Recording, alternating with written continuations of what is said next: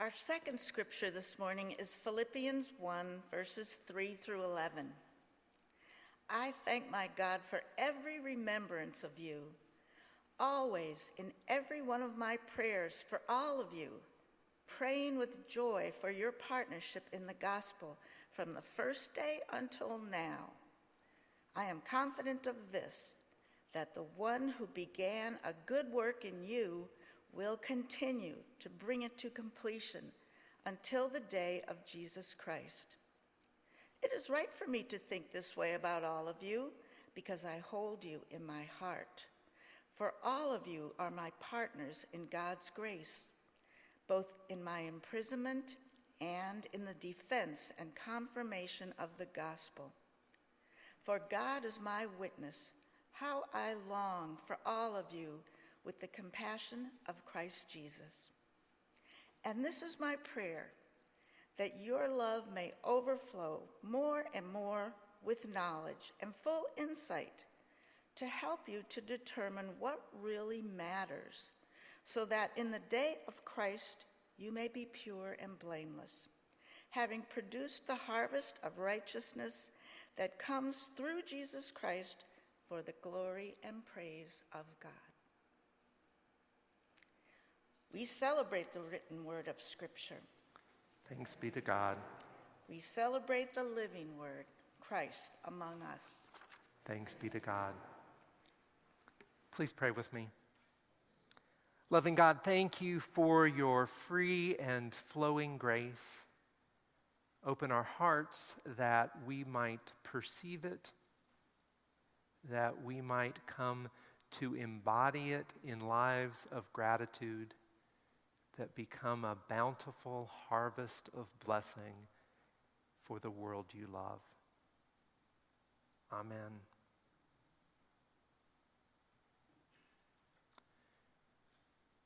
Way back in August, when I started to sketch out the arc of this sermon series, A Place for You Here, I had all these scriptures that the lectionary offers up. I was moving them around a bit, matching them up Sunday by Sunday, thinking of how to shape our experience over this season.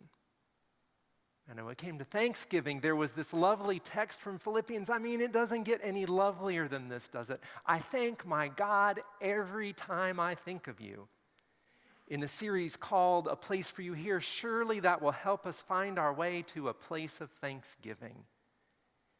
And back then in August, you may remember, we were still in our Summer of Psalms, so I wrote down in my notes next to Philippians 1 and Psalm 78. It was almost an afterthought. Well, a couple of weeks ago when I picked those scriptures back up and dove in for this Sunday, that Psalm 78, well, it wouldn't let me go. And what wouldn't let me go is that the psalm has just as much to say about Thanksgiving as this Philippians text, in a way that might be harder to hear, but that is no less true. So here's what I propose. Let's engage both texts, each with its own expression of thanksgiving, and see what we find as we make our way to a place of thanksgiving. Psalm 78 gives thanks to God by telling the story of God's faithful presence in the story of a people. It's a type of psalm that might sound familiar. The psalmist tells the story of how God was right there in every adventure and misadventure, guiding and sustaining. God is good all the time. We were in slavery in Egypt and God brought us out into freedom. Give thanks to God, for God is good. God's steadfast love endures forever. We were dying in the desert and God brought us water from a rock. Give thanks to God, for God is good. God's steadfast love endures forever. We were taken away far from our home into exile, and God found us, sought us out, and brought us back home. Give thanks to God, for God is good. God's steadfast love endures forever. In this type of psalm, the people tell their story and give thanks, and then instruct each other to tell the story to their children and to their children's children, remembering the past as a way of living in the present and moving into the future. God was always there. God always will be. Tell that story. Write it on your doorpost. Bind it to the sleeve of your garments. Psalm 78 is that type of psalm with a twist. Did you notice? These psalms of thanksgiving typically admonish, tell this story to your children, but this one, Psalm 78, says, now don't hide this story from your children. Don't hide it. What kind of story would they be tempted to hide? Well, take a look. Psalm 78 says, I will open my mouth and I will tell a story. I will utter dark sayings from of old. Don't hide this from your children. And then the story that unfolds, well, it is not pretty. They tell the truth. Our ancestors, God brought them up out of Egypt, but they forgot what God had done. God brought them out into freedom, and then they rebelled against God. God gave them water and bread enough for each day, and then they demanded meat. They scoffed and said, Can God even spread a table in the wilderness? And God did. And when God provided, they complained. When God set them free, they re-enslaved. In all God's deliverance, they destroyed the world God had given. Their heart was not steadfast, even when God's was. And even so, in all that, God was always there, again and again. Don't hide this story from your children. This psalm recounts their story and tells it true so that the people can learn from it. As one writer puts it, in this psalm, memory has a clear function in warning the community to learn from its history. It is rehearsing the past so that the future might be better. Don't hide this from your children. Tell it true. I've thought a good bit this week. I've tried to imagine what it would be like to stand in this place, look around, to stand in this place and today tell the traditional stories of American Thanksgiving. And for those who are at home, just a reminder that in this room, we are sitting in the midst of Peter Anderson's amazing photography from his experiences at Standing Rock. Imagine that.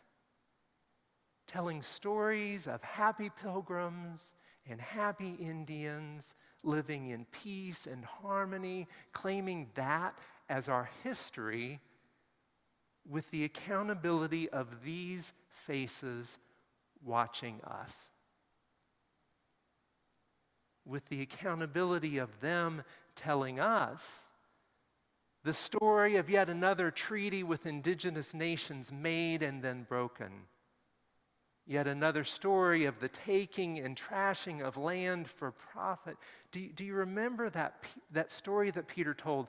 How the tribes gave the pipeline officials a map of where their sacred sites were so that they could avoid those sites in their construction. And then how the petroleum companies, the pipeline companies, then used those maps to destroy those sites so that there would be nothing left to argue about.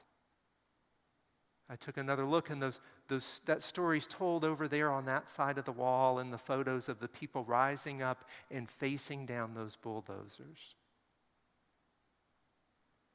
As we do our work, we're learning more and more how in so many ways we've been telling a whitewashed version of our history to our national detriment and to the detriment of those who continue to be harmed. There are school districts across the country reacting against teaching the harder parts of American history. A number of states and school districts have prohibited teaching about systemic racism. There's a proposed law in South Carolina that would prohibit teaching any history that creates discomfort or guilt or anguish. tell that to the children of the people who lived it. But don't tell that history to our children, even if its realities continue to cause present-day harm. The problem with that is that we stay stuck in that same story. Not to mention the fact that it's not honest. But this psalm, Psalm 78, knows that real liberation begins by telling the story and telling it true. Our ancestors enslaved people. The brutality of that was unimaginable, and its harm continues in systems that perpetuate those original wrongs. And look how God and the power of the human spirit have even so worked relentlessly to set people free. That continues to be the work that is ours to do. White colonizers stole indigenous land.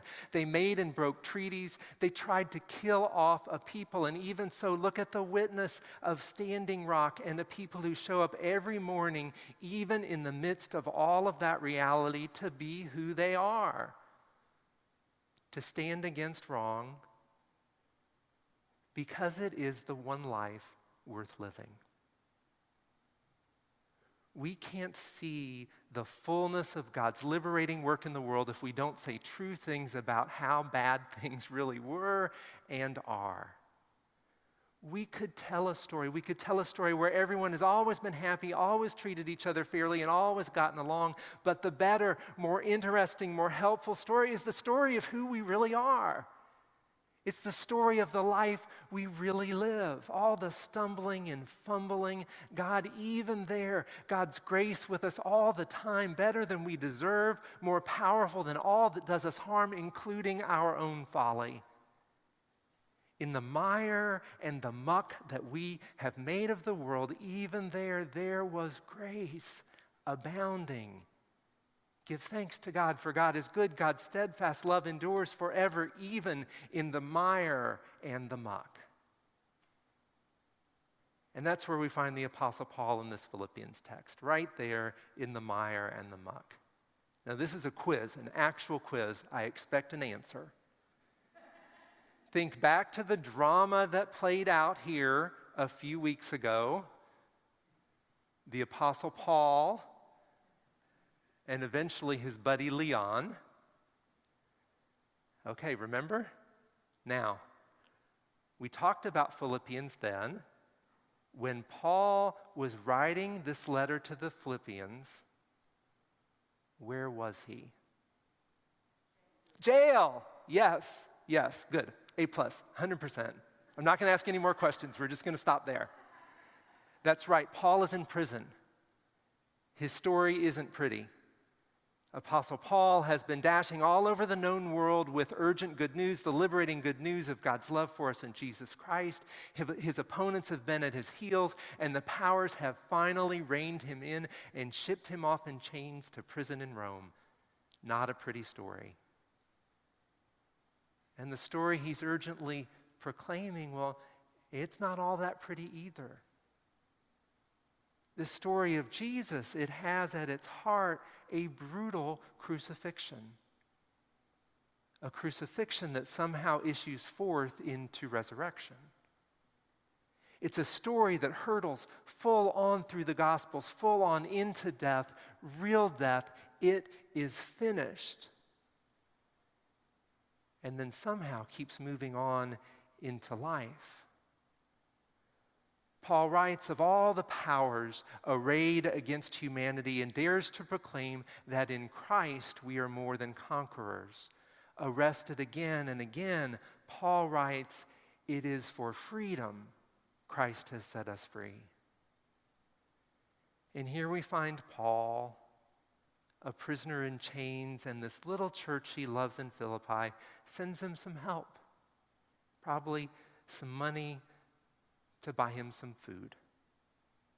They send it along with the companionship of the messenger who brings it, which may have been just as important. And Paul picks up his quill and writes, I thank my God every time I remember you. Out of the mire and the muck, notice what he is grateful for. Paul expresses thanksgiving for the sharing. Not just a sharing of this one gift, but the sharing of a life lived together. I thank my God every time I think of you. I thank God for your partnership in this work from the beginning. That's actually the community word, koinonia. I thank you for your thank God for your partnership, for the community we share in this work, this life. I give God thanks. Paul expresses thanksgiving for the love. This is the Paul we usually hear yelling at someone. The man is intense. Intense because something urgent and vital is at stake. And here, he's downright tender. It's right for me to feel like this because I have you in my heart. I long for you with the very compassion of Christ. What Christ feels for you, I feel for you.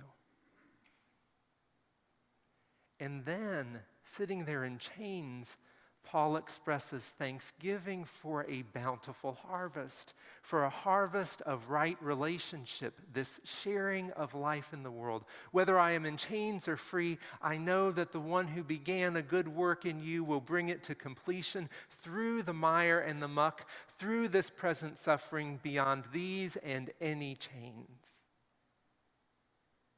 The Apostle Paul reminds us that our experience of grace and gratitude is not in any way bound or determined or limited by any circumstance. In Jesus Christ, God's grace reaches us and embraces us even in the mire and the muck, and perhaps especially there, our gratitude wells up in us in response to that gift, to the gift of grace, neither expected nor earned.